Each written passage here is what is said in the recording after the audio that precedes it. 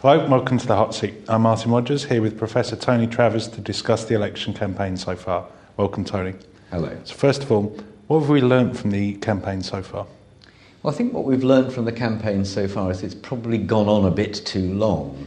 It's not altogether the party's fault, but a combination of the fact that we always knew when the general election would be, and that the natural extent of the campaign has been to last 5 weeks, but actually it's longer than that again, because many of the media outlets sort of started on January the 2nd. So whilst we're not yet in the American world of having year-long or further presidential campaigns, we are now with a much longer campaign. So I think that the parties have found it difficult to keep momentum up throughout what is now proving to be a very long campaign. And how are the two largest parties' campaigns going? Which are having a good campaign or a bad campaign?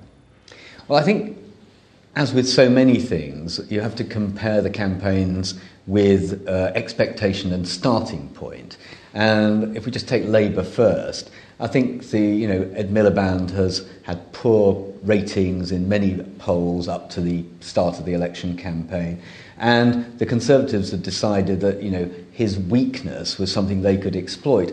Actually, what appears to have happened is that as he's been more exposed in things like the leaders' debates or semi-debates, actually that sort of helped him. He's come across as perfectly adept and able, and that's probably lifted the Labour Party a bit, whereas the Conservatives, who I think were going heavily on personality and trying to major on the fact that Cameron was more popular than the Conservative Party and certainly more popular than Miliband, that they were going to go on personality. And I don't think that's fully worked. And if you look at the Conservative campaign now, they appear to be trying to change it, to make it a bit more optimistic, a bit more about policy.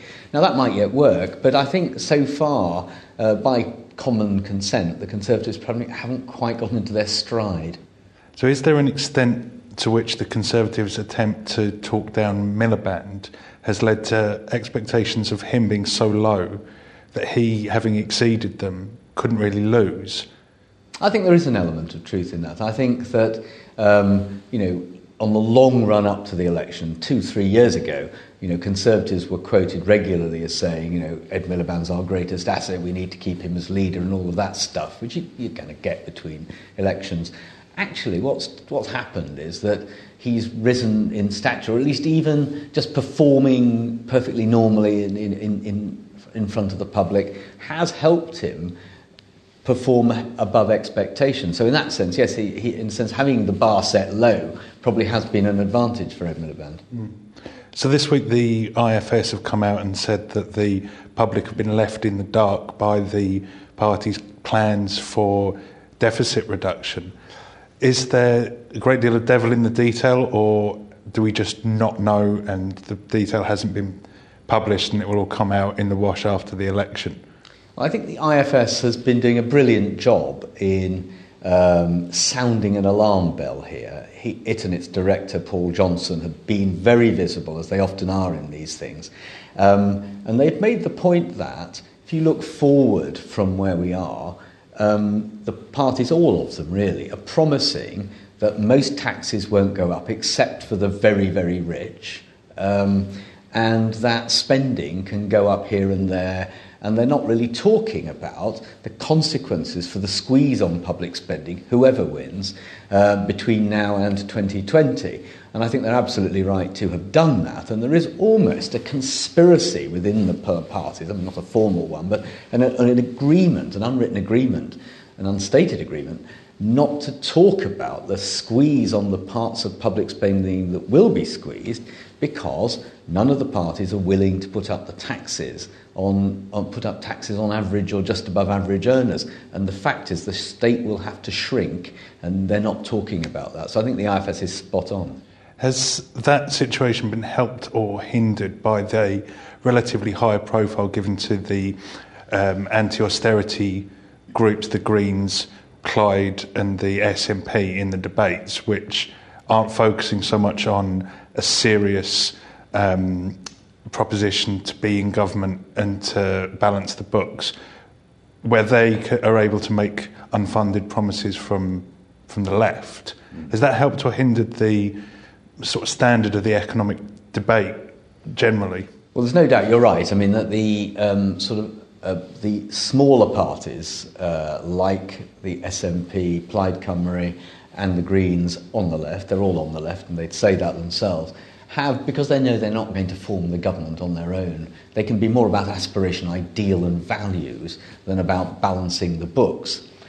Having said that, whether the Labour Party and the Conservative Party, if they were simply facing each other and nobody else, would have been that much more open about their own problems in trying to create effectively what they're trying to do really is offer us Sweden or France's public services with America's taxes. And they've been doing that for some time, long before the great surge for the SNP and co. So it probably puts a bit more pressure. The word austerity, which was, when it was debated during the opposition, the challengers debate the other day, there was lots of people searching online, what is austerity? And I think that the desire to kill off austerity and get rid of it, which the smaller parties have been pushing, I think it's going to be harder to do for the major parties than the whole election is suggesting, and I doubt that would have been radically different even if the SNP and the Greens and Plaid were not pushing their particular positions. So there's been some YouGov polling come out this week saying that the public have heard too much about Scotland, or feel they've heard too much about Scotland, but haven't heard enough about other important policy areas, especially defence and education. So why especially defence and Britain's role in the world and foreign policy? Why has that been sidelined so much?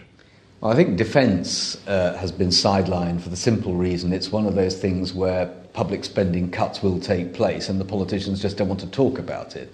None of them are prepared to commit themselves to the UK spending 2% of GDP on defence, which is sort of what their NATO obligation would suggest they should. And they won't do that. So there's been a bit of a debate about Trident, and that's mostly been provoked by the SNP and the Greens, but beyond that, silence. So I think that it is true to say that things like defence, international development, foreign policy more generally haven't featured in the election, and that's odd, though explicable, given that what politicians feel much more comfortable doing is talking about the NHS and to some extent, though to a lesser extent, education. And of course, the other thing that they all try to steer around is immigration, because that's, those are the things that the public is interested in with the economy. So polls are reporting quite a large number of undecideds at this point, but quite a relatively low number of switchers between Labour and Conservative, which is the usual feature of an election campaign. So why are there so many people undecided and so few switching between the two major parties? I think that the overall two-party vote and both the individual Labour and Conservative Party vote is shrinking. So you're nearer the hard core, the inner core of their voters, and therefore I think they are probably people who are the remaining tribal folk and perhaps less likely to switch in the way in the past people who'd voted Conservative last time might vote Labour this time, or vice versa, depending which way the election was going. And what you've got instead is a huge amount of choice, and indeed more than that, tactical choice. So, if you're in a Scottish constituency and you want to stop the SNP and you're a Labour voter, in some places you might vote Conservative. In other places, if you're a Conservative vote, you might vote Labour. So I think the undecidedness probably comes from the fact that not only are there fewer tribal voters than there once were, but many of them are thinking, I'll vote tactically or in a way that maximises the power of my vote to stop something rather than to deliver something, and they may still be trying to work that out. So are we now seeing effectively the end of the two-party system, and is this likely to lead to a change in the voting system, perhaps? Well, it is true. The two parties, the Labour and Conservative and Labour Party vote was as high as 97% in the 1950s. Hard to believe that. In the 2010 election, it was 65%. Now, the polls suggest that this time it might just go up a fraction, perhaps to 67, 68, 69%, even 70 perhaps, clip 70. But even so, that's way below where it was in the past. Many constituencies, in region by region, are not Conservative Labour, but there'll be Conservative Liberal challengers in the West Country, Labour and the Conservatives in London, Labour and the Liberal Democrats, or the SNP and Labour in Scotland. So, it's all very different from the past. Now, whether this means PR depends on, how far the grandees in the Labour and Conservative parties eventually come to think that there's some merit for them in changing.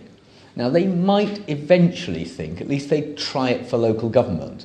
I mean, I think there are some reasonable arguments for the Conservative and Labour parties moving to PR in local government, because it would allow them to rebuild their base in places where it's died out, but they could still keep first past the post for general elections. But let's see, it's hard to exaggerate how far particularly Conservative MPs, but to some extent many Labour MPs, born and brought up in the first past the post world, find it hard to move on and away from it. Great. Thank you very much, Tony. You're off the hot seat. Thank you.